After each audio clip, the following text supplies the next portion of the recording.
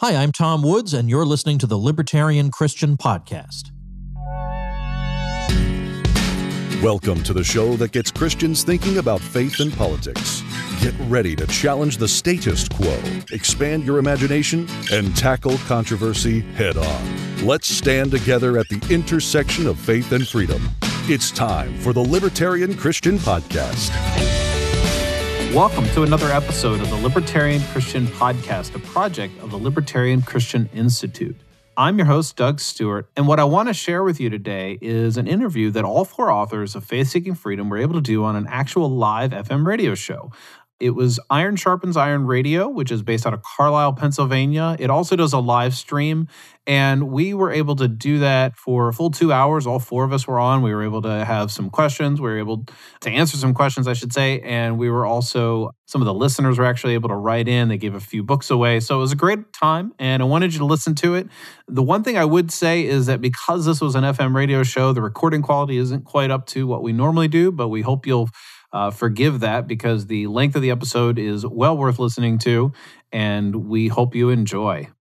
Today we have what should be a fascinating interview. It's one of those interviews where I am not 100% sure how much in agreement I will be with my guests, but it is a subject that has intrigued me for quite some time. That is the issue of Christian libertarianism or libertarian Christianity. And we have four guests to discuss this issue today.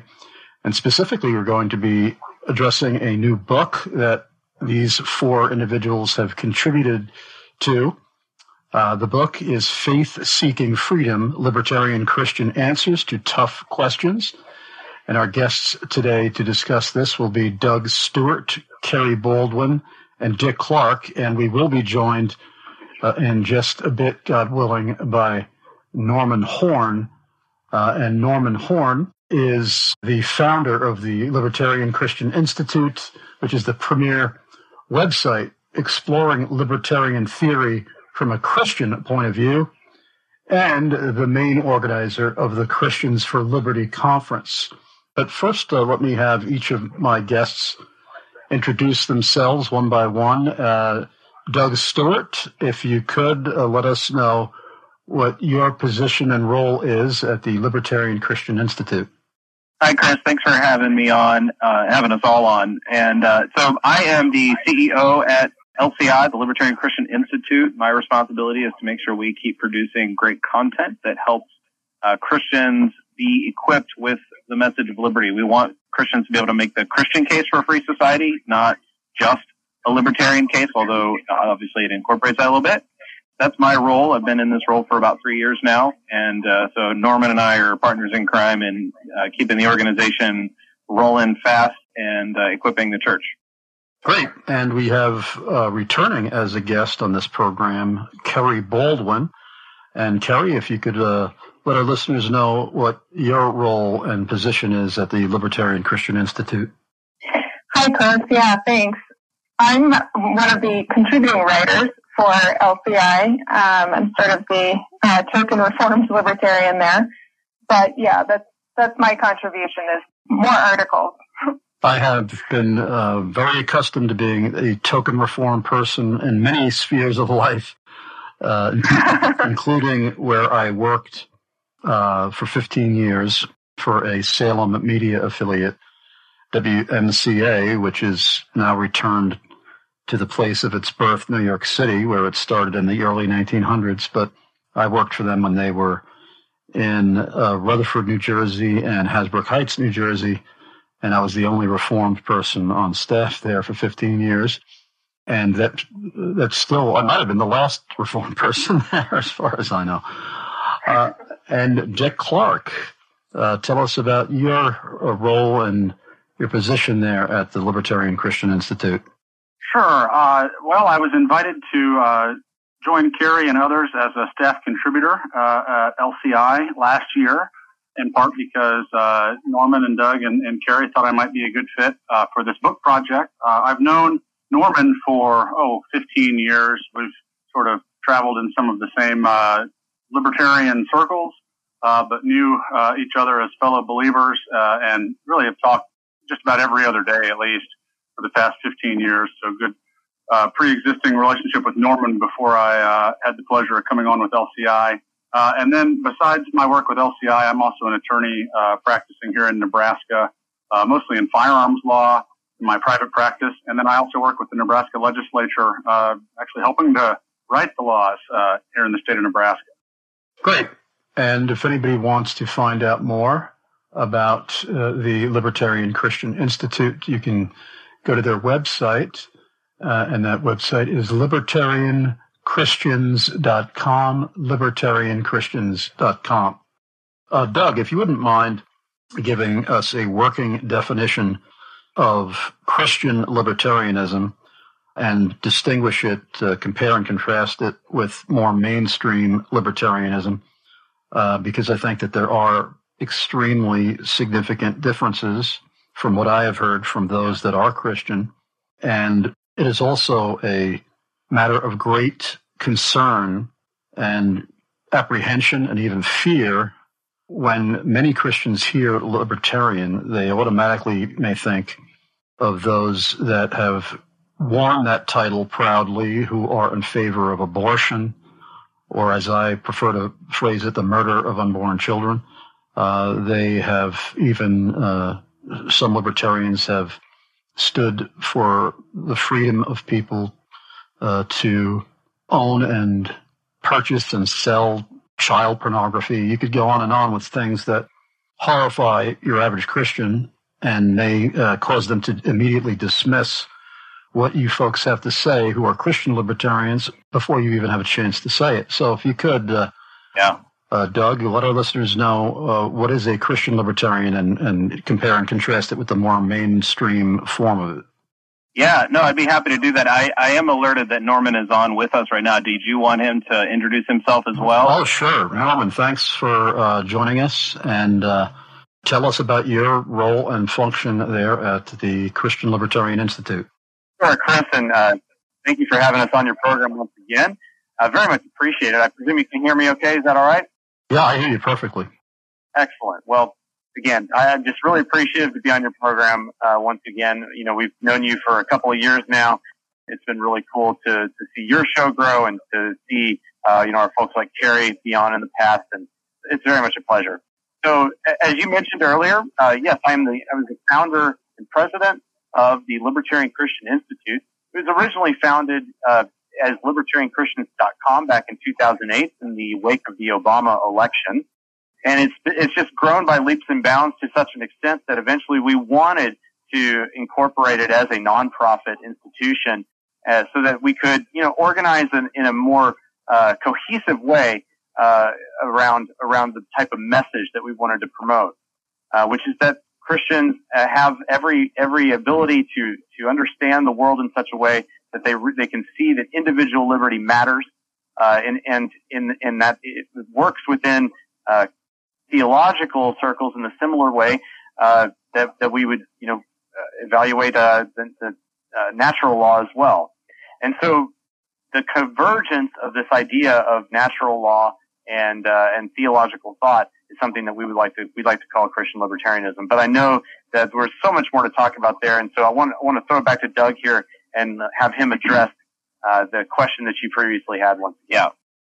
Yeah, so if I can remember every bit of your question, the first thing that I thought of as you were asking was, well, just like with Christians who seem a little frustrated when people assume things about us that we don't actually believe, the Christian libertarian, or even just the libertarian, or any human being that sort of picks a label or category for themselves to align with, there's a lot of misunderstanding that people tend to have about what that means. So, not all libertarians are in favor of abortion. Not all libertarians are in favor of what we would kind of commonly call libertinism, which is anything goes. It doesn't matter what your lifestyle is. It doesn't matter what your personal choices are, or your vices, or whatever.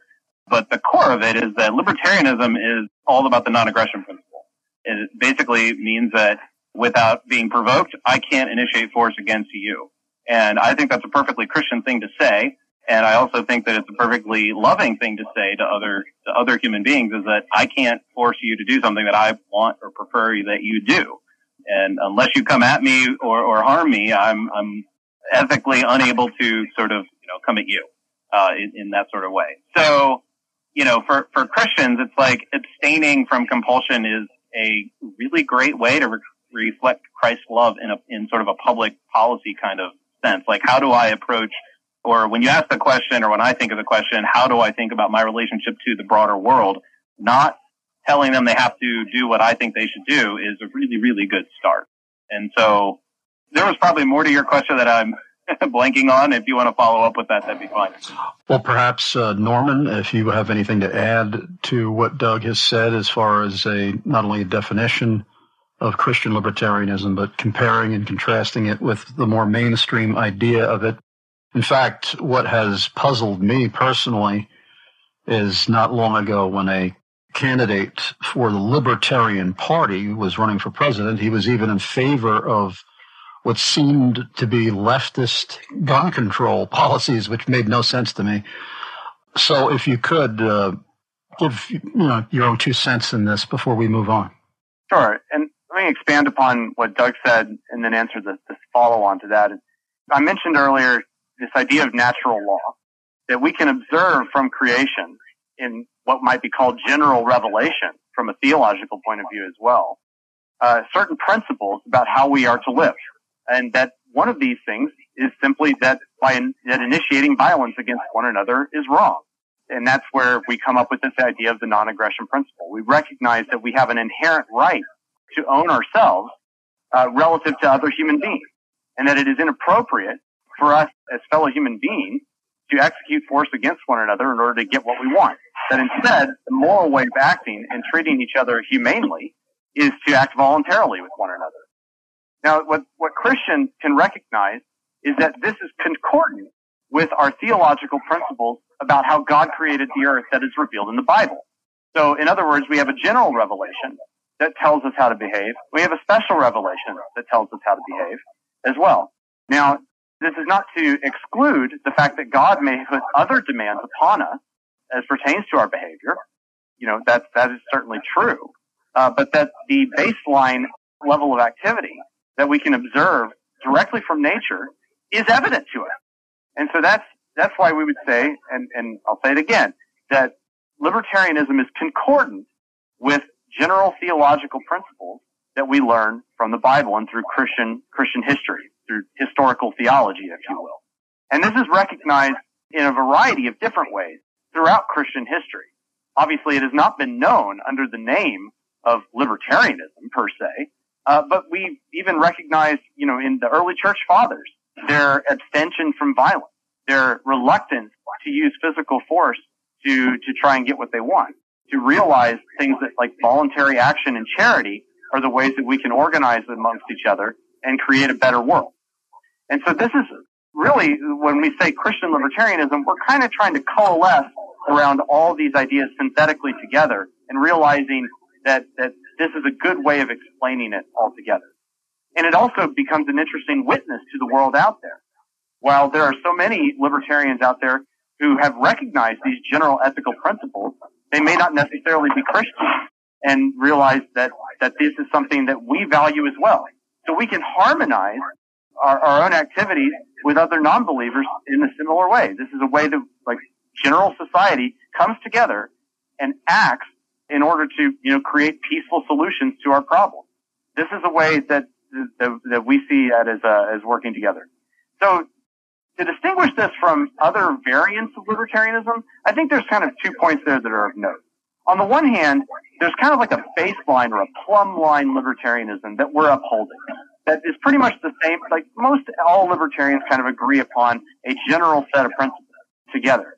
But it's also notable that in the similar sense that there are subsets of different people in any type of political philosophy that have slightly different views upon one another. That's, I guess, where the Christian part comes in, and that we have a particular bent towards seeing Christian principles as being that concordant part of libertarian theory in a way. And so that's kind of where we come down on it. There are certainly people out there in libertarian circles who we do not agree with their certain standards of personal behavior. But that's okay. Like, we don't have to agree on everything. What we agree upon is the core. What we agree upon is that we shouldn't be executing violence against one another in order to try and get what we want. And if we can do that together, then that sets a baseline of values that we can interact, we can trade together, and we can exchange ideas together as well. That becomes a perfect opportunity to even witness to them the goodness of the gospel. And I'll tell you the truth, that has actually been something that LCI has both valued and seen work amongst fellow libertarians. And there are many Christians now who weren't originally, but they started off as a libertarian, became exposed even to our material, and have since welcomed the gospel into their life. And so that's a beautiful thing too. And while our primary mission is to talk to the church, we want to equip the church to defend a free society. We also see the spread of the gospel as being a secondary effect of all that we're doing, as it should be in any Christian's life, doing whatever they're doing. And by the way, one or more of you, even though you all sound, as far as your voices, crystal clear, there is some echo back of what everybody is saying. I don't know if you have a computer with a speaker on or something like that, but if whoever has their speakers on where it's echoing back, that'd be great if you could mute that, or if you don't need it to conduct the interview, that'd be helpful. Dick Clark, since you are a part of this organization with a specific knowledge on firearms law, going back to a question I had that, and perhaps you could correct me if I'm wrong, but I seem to recall a recent candidate for president of the United States who was representing the Libertarian Party. He very much surprised me in what appeared to be affirming leftist gun control restrictions, leftist gun control laws. And number one, am I right on that? And how on earth is that remotely compatible with libertarianism? I think that you are recalling, actually it was our vice presidential candidate in 2016, it was former Massachusetts Governor Bill Weld. And he has since left the Libertarian Party, and I think that's in part because he realized that perhaps his mushiness on this and other topics was not in alignment with the libertarian values. There were a lot of libertarians very upset when he sort of offhandedly, back in the 2016 election cycle, seemed to give a pass to the sort of gun control that, frankly, he had been one of the villains in setting up in the Bay State there. So I would say absolutely a violation of the right to keep and bear arms, which I think is a God-given right, that we happen to live in a country where that's also recognized in our man-made laws.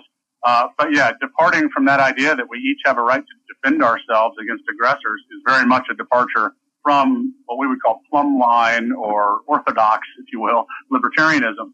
And frankly, the Libertarian Party has been a little bit of a controversial project since its inception back in the early 70s. There were a lot of libertarians who kind of thought that was like setting up an army to fight for peace, right? I mean, if you think that the political experiments are themselves unrighteous or themselves unjust, it sort of prompts the question of why you would want to then undertake such a project. So I think that the 2016 ticket, for some of the good things they did, unfortunately, was a little bit mushy on principle. Another area of mushiness from that cycle was when Gary Johnson, who was the top of the ticket standard bearer, said something to the effect of bake the cake, which of course refers to essentially supporting compulsion of private entrepreneurs who, for religious reasons, don't want to participate in what they view as sinful conduct, participating in a homosexual marriage union. And so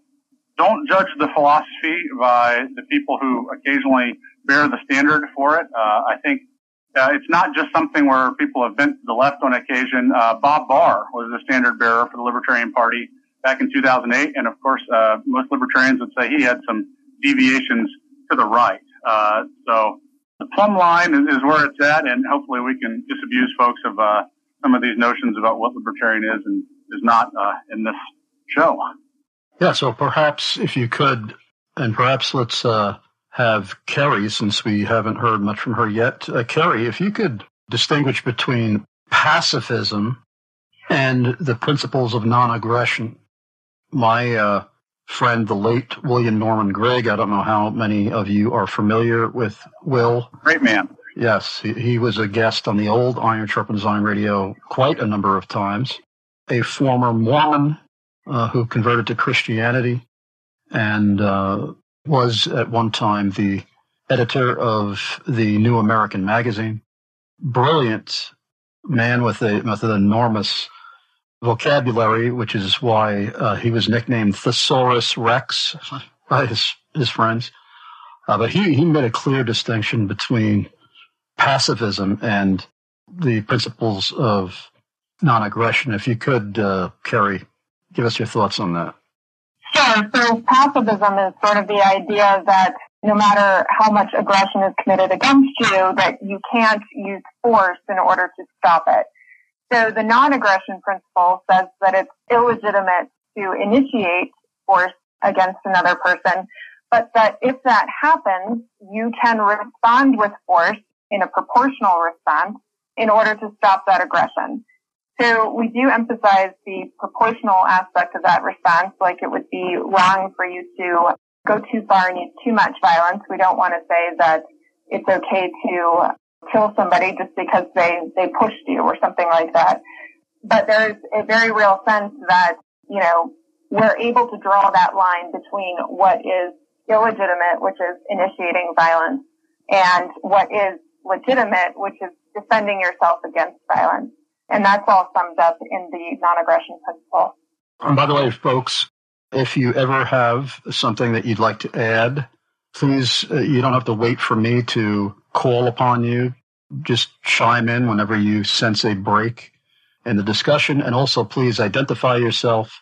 Obviously, Carrie doesn't need to do that since she's the only woman involved in the conversation. But anybody else, if you could identify who you are when you chime in. And we are going to our first station break. If anybody would like to join us on the air with a question of your own, our email address is chrisarnzen@gmail.com, ChrisArnzen@gmail.com.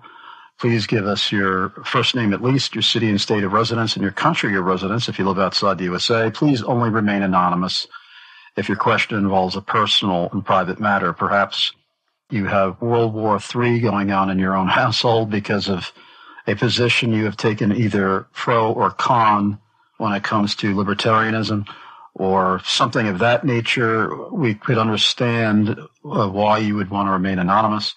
But if it's just a basic question on Christianity and politics and how the two merge, and if it's just a general question on Christian libertarianism, please identify yourself with at least your first name, your city and state of residence, and your country of residence if you live outside the USA.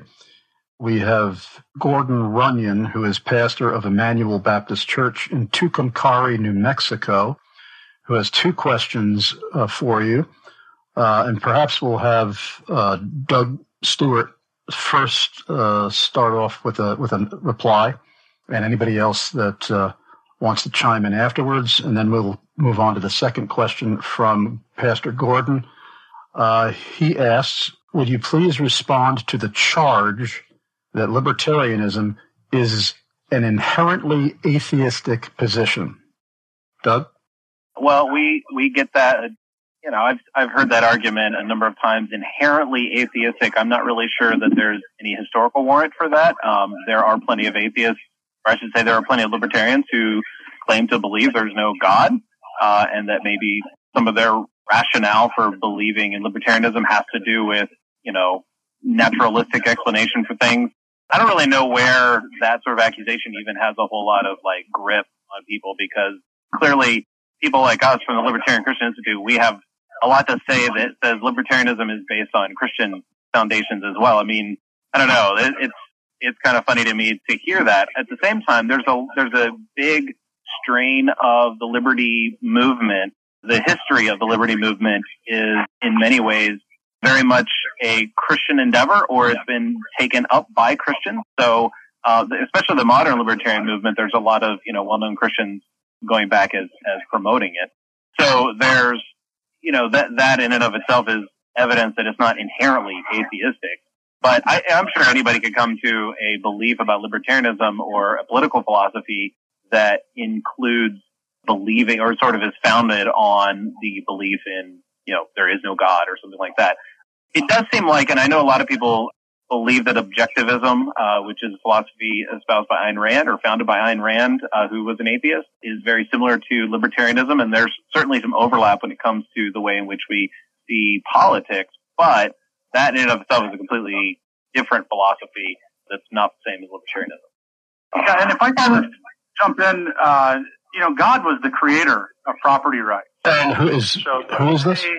I'm sorry, Dick Clark here. So Okay. God was the creator of property rights. He affirmed that in things just as straightforward as thou shalt not steal, right? Stealing, there's no context to say stealing is wrong unless property is an institution, right? And so God is the creator of property rights. God is the creator of justice. And in fact, it's the libertarians, more so than any other group of political thinkers, who say that justice is unchanging. And that is the most compatible position for those of us who believe that there is this eternal creator of the universe whose standard is the eternal, unchanging, immutable standard. I think it's actually the atheists who are more often subjective in how they analyze justice questions, who think that positivism, whatever the majority says goes, or whatever is enforced goes and is the right thing. No, those are atheistic standards, in my opinion. And the Christian standard is the standard of unchanging justice as instituted by God. And so I became a Christian libertarian, or that is to say, I became a libertarian because I was first a Christian. And I looked at the standard that was held up as the standard for human justice for God, if we're to be held blameless. And I see that what we call governments, states, do not live up to that standard. And so to me, that's what started me searching for what the right political philosophy is. I saw that my Christian beliefs were not being upheld by states anywhere I looked. And I think I interrupted Carrie there, so I'll give her the mic. Yeah, thanks, Dick. I think the accusation does come from the objectivists.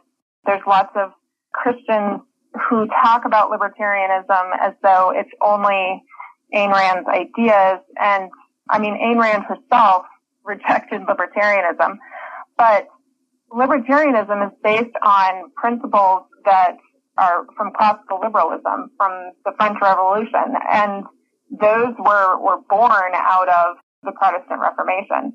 So I think that there is very good grounding that these principles that we adhere to are not only not founded in any sort of atheistic worldview, but they are most definitely founded in a biblical worldview. And the fact that atheists can see that just lends itself well to what Norman had said earlier about general revelation and the fact that you don't have to be regenerate in order to see the truth of these things. Well, since you mentioned classical liberalism, I guess it'd be wise for us to make clear that this philosophy of classical liberalism is not identical, or in many ways, it's not even remotely close to what would be more accurately categorized as leftism today. For instance, Thomas Sowell, who is someone who is greatly loved and embraced by many very conservative thinkers, he would consider himself a classical liberal. Right. So what I would call today as progressive liberalism, and I would even use the word liberalism very loosely in that regard. No, classical liberalism comes from John Locke and the ideas that founded this nation, the ideas that we have inherent rights given to us by God, that we have property rights, that the Bill of Rights is even founded on classical liberal ideas. So yes, there's a huge distinction to be made between what we consider leftism or progressivism today and the classical liberal views that this country was founded on. And Pastor Gordon has a second question, and perhaps we'll have Norman start off with an answer. Please comment on the idea that non-aggression principle, or NAP, is simply an application of the golden rule to political theory. That is an excellent question, or at least an excellent kind of comment. I would slightly modify it. It's important to realize that what the non-aggression principle does is it defines what one is not to do. That is, we are not to initiate force against others, except in the act of self-defense, which is not even initiation at that point. We're not to initiate force against others except in self-defense. What the Golden Rule says, on the other hand, is it is more of a positive bent on what we are to do to other people, that we are to treat others the way we would want to be treated. So I like to say that instead of it being, the Golden Rule being a modification of the NAP per se, I'd like to say it's kind of like the other side of the coin. On the one side, we have the NAP. It is what we are not to do. The Golden Rule is perhaps an even greater standard of what we want to be doing to other people. We want to be treating them the way we would want to be treated, with respect, with dignity, with voluntary action. Now that in a way is also subsumed with the non-aggression principle. That one of the ways I want to be treated is not to be initiated with force against me. I don't want you to come at me and abuse me and things like that. That's, of course, perhaps we could define it that way as well. But I like to put it as kind of like two halves of the coin, two sides of a coin. And that perhaps is a good way to think about it. I hope that answers the pastor's question. I really appreciate his comment.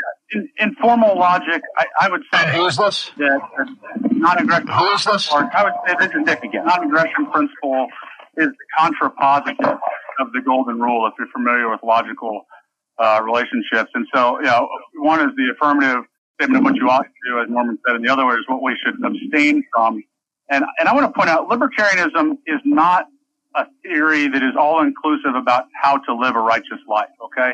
Libertarianism is a theory of justice, and justice is the question of what can force be used to compel others not to do, okay? So libertarianism concerns itself with the question of how can I be a non-aggressor, okay, which is a different question from how can I be a righteous man, okay? So being a non-aggressor is certainly an important part of being a righteous man.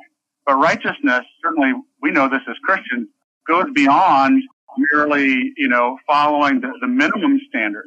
In fact, we're supposed to go that extra mile, as Jesus explained. And another thing here is that it has to do with means. What means are most appropriate for Christians? And Christian libertarians would say that go and sin no more. If we look to the passage, where Jesus is confronted by this woman who's been captured in sin and is going to be executed. When he tells her to go and sin no more, he's clearly not endorsing her sin. She engaged in wrongful conduct, and he told her to stop it. But he told the men who were going to condemn her and execute her, basically that they didn't have the right to use this particular means to respond to her sin. So it was not an endorsement of her sin to say that violence was not the way to answer that sin. And so for Christian libertarians, we're not endorsing sins by saying that violence shouldn't be used against them. We're just saying that there's a better, higher way to deal with this that we as Christians are called to use.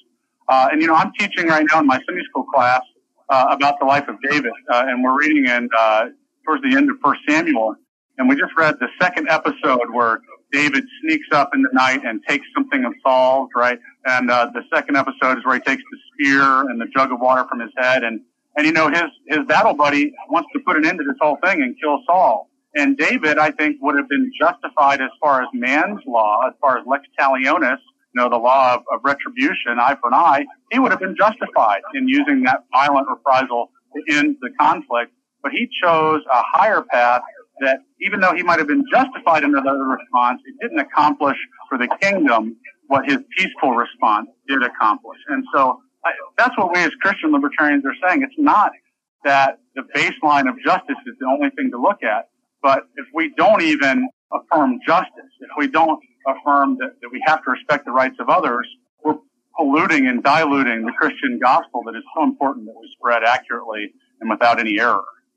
And by the way, Pastor Gordon, you have won a free copy of Faith Seeking Freedom, Libertarian Christian Answers to Tough Questions. So make sure that you give us your full mailing address in Tucumcari, New Mexico, so that our friends at CVBBS, Cumberland Valley Bible Book Service, cvbbs.com, can ship that out to you. And we want to thank our friends at the Libertarian Christian Institute for providing us with these free books. And we also want to thank cvbbs.com for shipping them out to our winners. One of the things that I'd like to make sure that we address, one of the primary things that seems to separate the philosophies and ideologies of many who would claim to be libertarian or even Christian libertarians, and those that would claim to be conservative or patriotic or other labels. There are those that might be considered on the right who have become weary of using the term conservative because they think that there's such little to conserve in the 21st century that is left here in our political framework here in the United States. But one of these areas that gives great concern to Christians, conservatives, and others is the area of the war on drugs.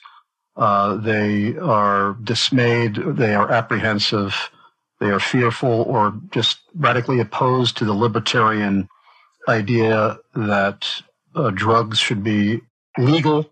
And I'm obviously not speaking of pharmaceuticals that are taken for medical reasons. I'm talking about recreational drugs. And perhaps we can hear from Norman on this, and anybody else that wants to chime in after that. Sure, Chris. Let me begin with a few points of reference. I think it's important to realize that prohibition doesn't really work. Okay? We know this for a fact based on what prohibition did in the alcohol prohibition era, and that was the rise of organized crime, and it resulted in a lot of evils coming up, both executed by the government and by other private individuals and organizations. The rise of organized crime in particular is indicative of such.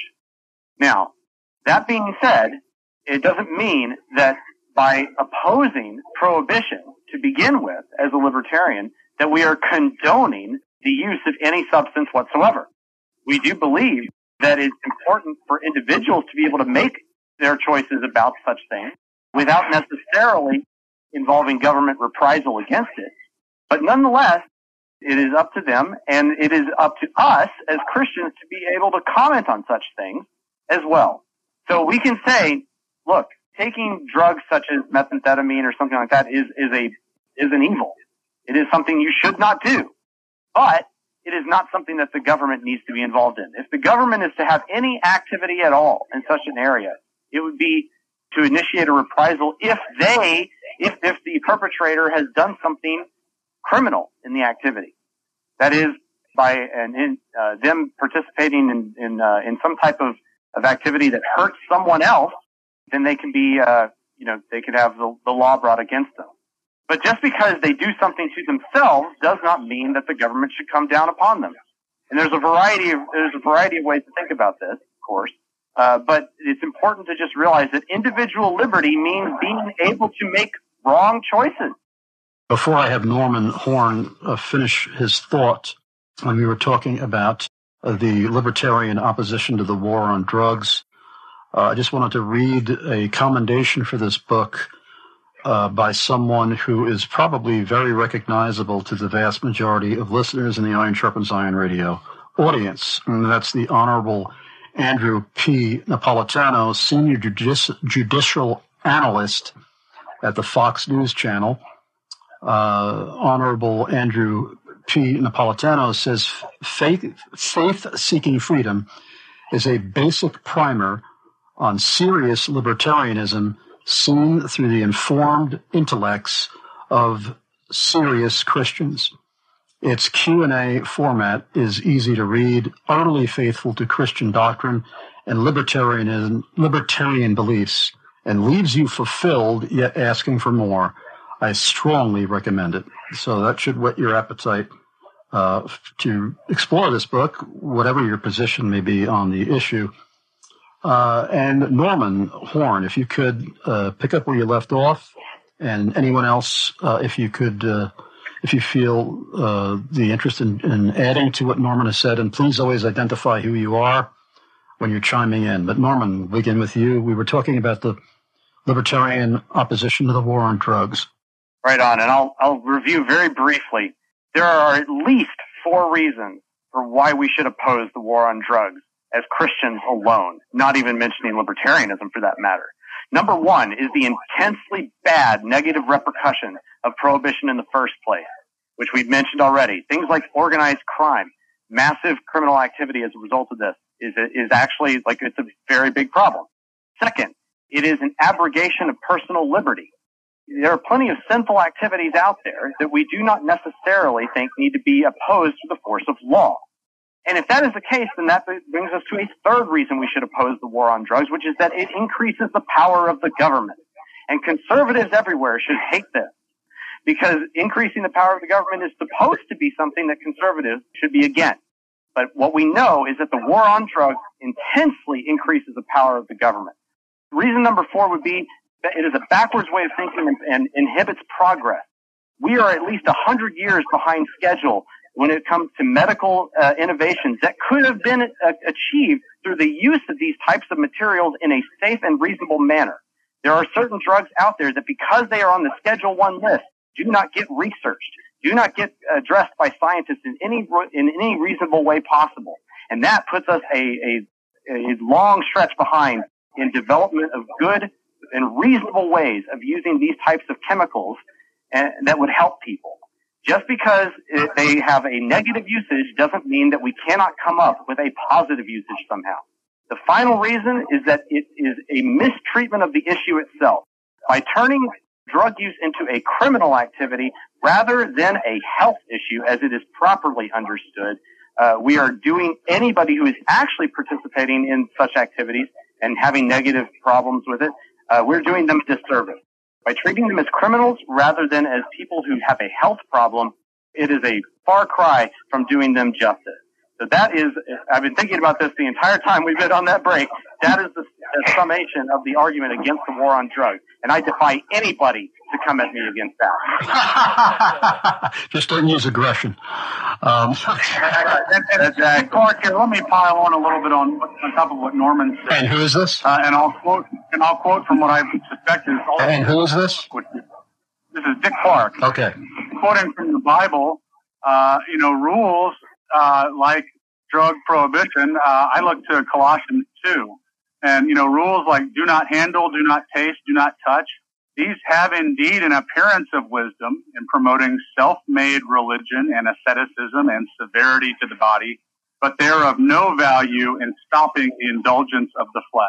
So understand, when we say that we oppose prohibition, that is to say violence to stop the sin of idolatry and drug abuse, it's not because we want people to idolize drugs, that we want people to be drug addicts. It's because it's the wrong tool to address the sin problem. And to address indulgence of the flesh, what the correct response is not to become a Pharisee, to try to promote some very complicated array of rules that we have to follow, right? That's just the wrong tool to address the idolatry problem in that drug abuser's life. And so again, we're not commending to people that they take up a drug habit, or go sell drugs or get little kids hooked on drugs or any of that stuff. It's just that we don't think that the state is the right mechanism to respond to this particular variety of sin, or frankly, to other varieties of sin either. And it's a very limited scope of problems where we, as libertarians, and really all Christians, should say that violence is the answer. We believe in self-defense, but we don't believe in going and using violence against people who are merely engaged in vices, which really are offenses against themselves and against God alone, not violations of the rights of others. Well, actually, people will bring up how those in the communities where drugs are prevalent are having their lives endangered through the increase of crime. And I'm not saying, of course, that I agree that heavy-handed legal restrictions or law enforcement activity against those purchasing and selling illegal drugs is the answer. I'm just saying that those that are opposed to the legalization of recreational, serious, dangerous recreational drugs are very often very much thinking about the lives and safety of those in their own community, including the young. So perhaps if you want to just respond to that and anybody else that wants to chime in about that.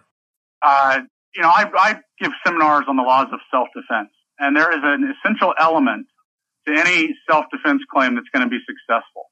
And that element is the element of imminence. The fact that a threat has to actually be proximate in nature. It can't be a more remote threat. So do I agree that drug abuse tends to have a deleterious effect on communities? Absolutely. But what we have to understand is there's a limitation on when violence is justified, and it is limited to those circumstances where the threat is proximate. It's about to happen. It's imminent in nature. These more remote threats about deleterious effects on the community over years or even months, those are too remote to say that they justify an immediate forceful response. And certainly that kind of argument about, hey, he said he was going to come and get me a week from Thursday, so I had to shoot him, Judge. I had to shoot him, ladies and gentlemen of the jury.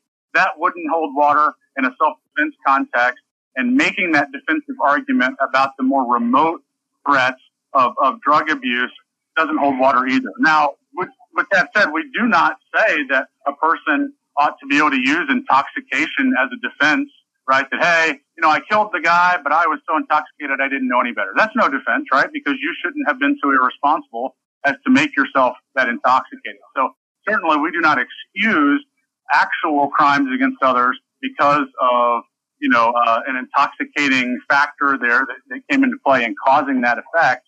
But neither do we try to engage in these sort of pre-crime analyses where we want to go and restrain people before they've actually engaged in something that amounts to an injustice. And I think I talked over Carrie, so.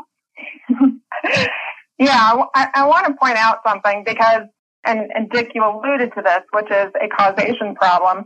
And even back during the time of alcohol prohibition, right, one of the reasons why we prohibited alcohol was because of the argument that alcohol was causing problems in the family. You had a lot of women who were out there who were protesting the use of alcohol. They were advocating for its prohibition, saying, hey, alcohol is causing problems.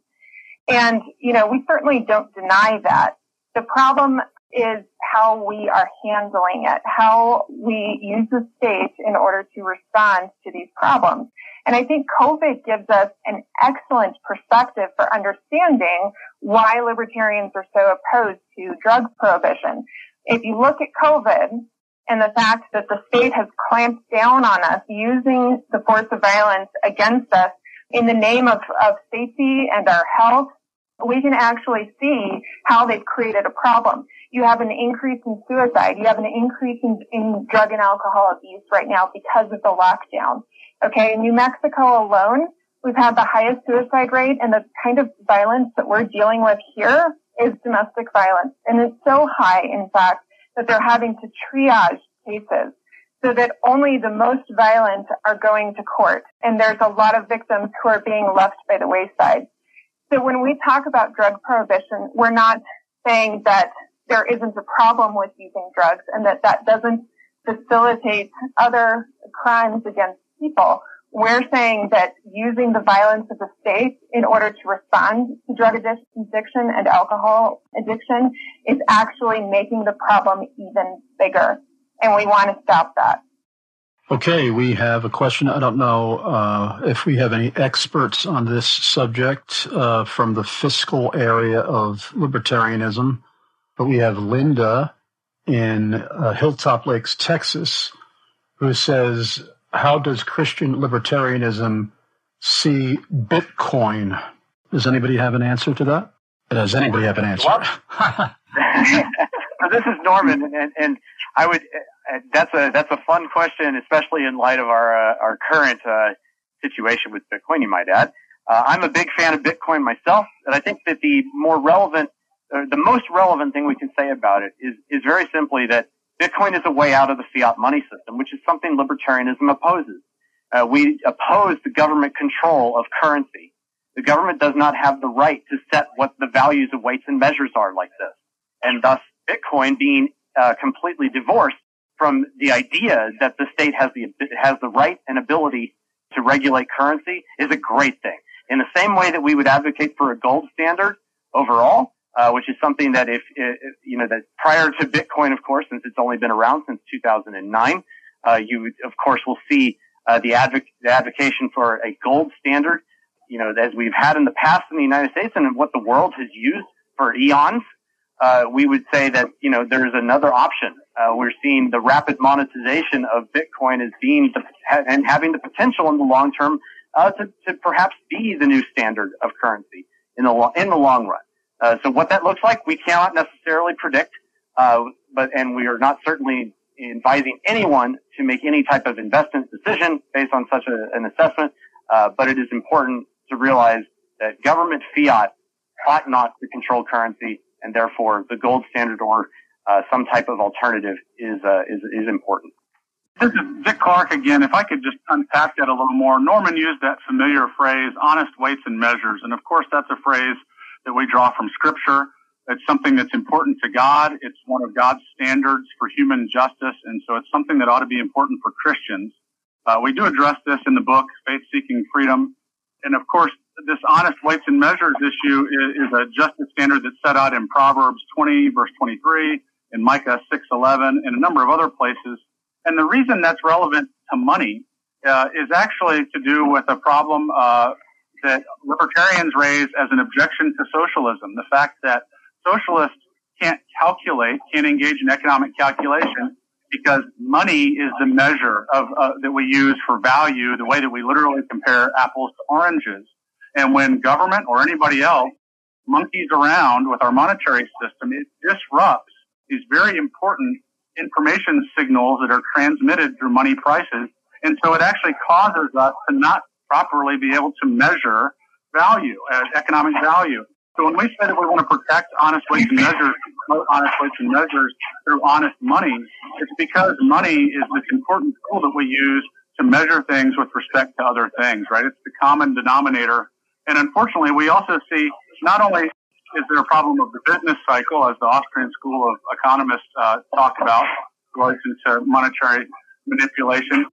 Fiat currency is also used to fund all sorts of wicked projects, all sorts of government spending that's not only wasteful, but in fact, an affirmative injustice, right? Whether it is monopolizing the education system or monopolizing charity and turning it into an entitlement welfare state, that's based on legal entitlement rather than blessing others through voluntary, cheerful giving, which is what we Christians ought to build a model around, right? That's the place of the church to engage in this ministry of benevolence. And so it's really all tied in, and it does come back to these lessons in Scripture about how God expects us to act with respect to each other. Okay, well, thank you, Linda, and make sure we have your full mailing address in Hilltop Lakes, Texas, because you have also won a free copy of the book we are addressing, Faith Seeking Freedom, Libertarian Christian Answers to Tough Questions, by our guests today, and that's compliments of our friends at the Libertarian Christian Institute and also our friends at cvbbs.com, Cumberland Valley Bible Book Service, who will actually be shipping the book out to you at no charge to you or to Iron Sharpens Iron Radio. Thank you, Linda, and keep spreading the word in Hilltop Lakes, Texas, and beyond about Iron Sharpens Iron Radio. We have an anonymous listener who says, I'm remaining anonymous because of the fact that I seem to routinely get into arguments with my brothers and sisters in Christ at my own church over libertarianism. My question involves something I heard Chris Arnzen, the host of this program, say a few times, where he said that he has libertarian leanings in some areas, but also believes in very strong border control. I happen to be in that category myself, and I was wondering where each of the participants fall on the issue of border control. It seems to be a suicidal libertarianism to let anyone into our nation when they could jeopardize the safety, well-being, and even the political freedoms we cherish in doing so. And why don't we start with Doug this time, since I don't think we heard from Doug in the very recent history of the program. Yeah, I mean, I understand the question and I understand the concern. The sort of go-to book outside of our book to sort of introduce this topic, because I realize this is very important to a lot of Christians. Many Christians are very concerned with cultural and the way in which people behave in society, they feel like those cultural values that we sort of cherish can be eroded. And even if it's not necessarily Christian, they're really worried that political values such as individuality and autonomy and the ability to sort of worship as we want to can be threatened. I mean, we do see those real threats from the left of the political spectrum and progressivism. And so that threat is very real. And I do know that there are a lot of progressives, Bernie Sanders excluded, who are in favor of something like open borders, but for very different reasons than somebody like I would, espouse. So at its base, I'll just answer it from, here's what a libertarian believes. Libertarian believes that other people should not exclude you from free movement and offering of your labor, your services, trade, all of that is off the table from excluding other people because we're all created equal in the image of God. Americans are not the only ones that are created in God's image, contrary to some people's beliefs, but everybody is. And there is no reason why we should not afford every single person the freedom to move and peacefully act within what we would call our country's borders. So the baseline, what I would say is if you're able to live and act peacefully, like you're not a criminal, you're not running from the law, you behave while you're here, you are welcome here in my country. And that, I think, is an attitude of Christian. I think that's a Christian attitude. Now, whether or not you vote a certain way is one thing. The thing that concerns me most about people who are sort of anti-immigration or I know they would say they're anti-illegal immigration, but they're people who are sort of about more for closed borders than they are for open borders. I lament that more Christians don't have a more welcoming attitude. I can't read the Bible without seeing that God has a heart for the stranger and the foreigner, and especially a heart for those who are on the margins. So I get the concern, and I know that my co-authors are also going to chime in here with their sort of angle on it. But the libertarian answer and the Christian answer is we should welcome people for the sake of the gospel to reach them, for the sake of a political ethic that says, I have no right to tell you where to live. It wasn't your fault that you were born in Mexico and you want to live in Texas because you can make your life better.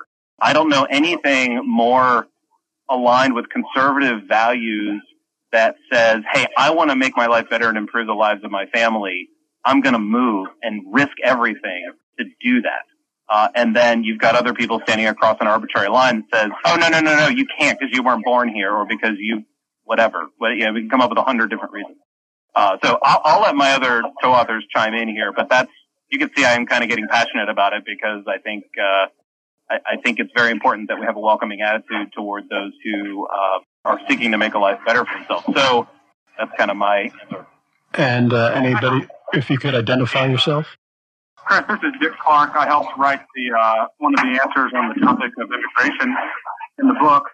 And if I can just quote a little bit from our book, the Bible tells immigrant story after immigrant story. Adam and Eve, Joseph, Jesus as a refugee child fleeing for safety from Herod the Great's massacre of the innocents. And later as an adult, Jesus identified with the immigrant and he included the stranger as one of the groups whom he called the least of these. So I believe in self-defense. I believe in prudential provision for the safety of my family, not just myself, but for my children, because I have a duty as their father to do that. But I also challenge you to consider where we ought to try to distinguish the line between prudence, which is a righteous character trait, and fear of something other than God, right? At some point, our radical faith in Jesus and in the message that is committed to the Holy Scriptures, we have to be willing to operate without any net other than our Lord, right? And to say, you know what? God said this is the way to go. I have to go there no matter how scary it seems. And when I look in Scripture, I see that it says we have to treat the native born and the stranger under the same law. A law that is different because of the fact that you were born in a foreign land is unrighteous, according to passages like Leviticus 19:34, many other passages in Scripture, dozens of passages in Scripture, all speak with one accord, one message, and that is that we must not legally discriminate or mistreat the immigrant. With that said, should we repel violent invaders? Should we repel aggressors of all varieties? I think it is just to do that. But the fact that somebody's crossing a government line doesn't mean that they're violating anybody's property rights. And in fact, I would argue that it violates my property rights for the government to say who I may or may not employ with my own dollars, or whoever I may or may not rent a hotel room to or buy goods or services from, right? There are all these things that the government imposes on me as a natural-born citizen of the United States by interfering with my freedom of contract with these other people who, again, aren't trespassers at all for the most part, right? Except if you believe that the government is the rightful owner of the property. Because, again, most people who are here, even unlawfully, entered lawfully. They didn't come over the fence across somebody's back 40. They came on a roadway or an airplane and overstayed a visa. So there isn't a trespassing element to the vast majority of these illegal immigrant cases that we're talking about. And at the end of the day, I think that the most high form of patriotism, the only form of patriotism that's a principal concern to a believer, is the one described in Philippians 3:20. Our citizenship is in heaven, and from it we await a Savior, the Lord Jesus. And we know that when we open that door to the stranger, we're literally opening the door to Jesus Christ, who identified with the stranger. Right? I would challenge you to consider that. And I would ask if you, perhaps I could at some point give each of you a copy of this book so that you can read it, and perhaps we could have you respond to it at some point. Years ago, a book was written, actually by a friend of mine, David Dykstra, wrote a book called Yearning to Breathe Free, Thoughts on Immigration, Islam, and Freedom. And he describes in detail the laws of the Old Testament when it came to immigration and how we are to respond to different kinds of strangers. And of course, this was specifically speaking of how the nation of Israel was to respond to different kinds of strangers that were coming into their midst. And obviously, welcoming to many of them is a part of Christian hospitality, but that does not mean necessarily that you, just like you wouldn't necessarily let anybody onto your own property where you live or through the doors of your home. There are reasons to have restrictions. And in fact, let me just ask one more question before we go to our final break. Do you, and I believe it was Dick Clark that was responding last, do you believe in borders? Do you believe that nations have the right, and is it a good and wise thing for nations to have borders? Yeah, so this is Dick again, and what I would say is the most important borders are the ones that are around private property.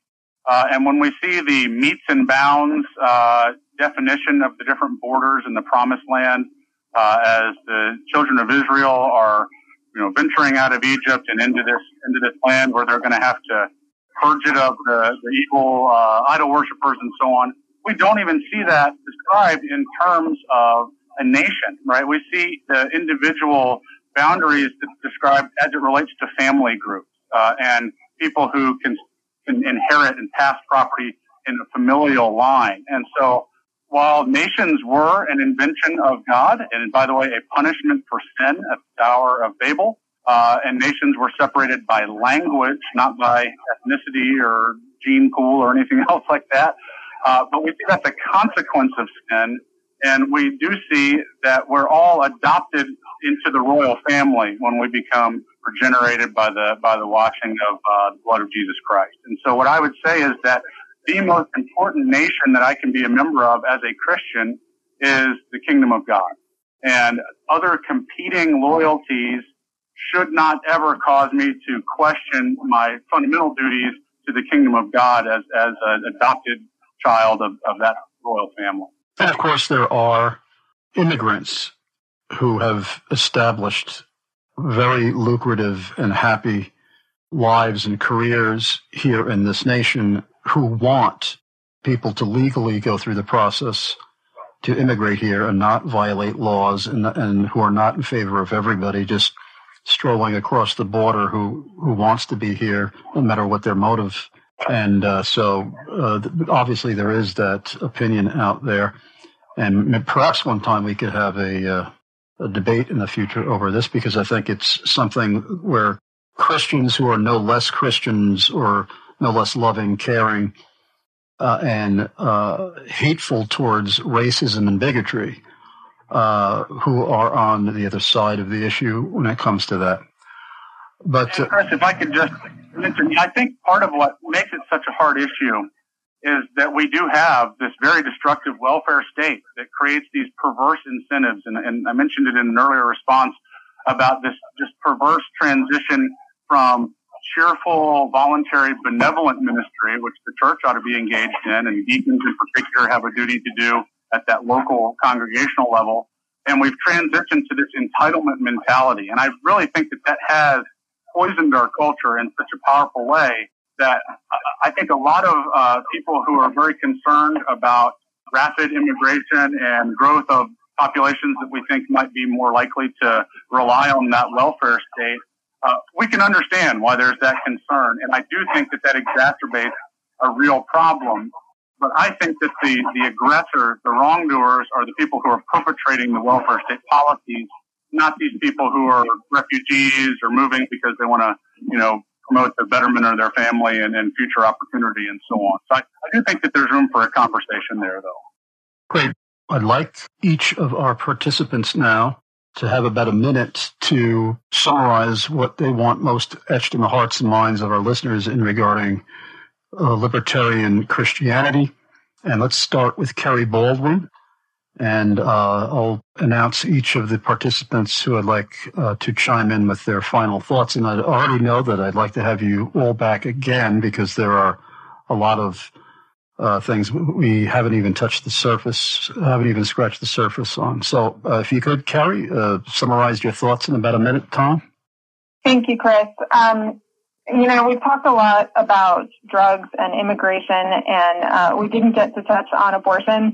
But I do think that the common thread there is a question of how do we, as Christians, as a society, as culture, how do we respond to people in crisis?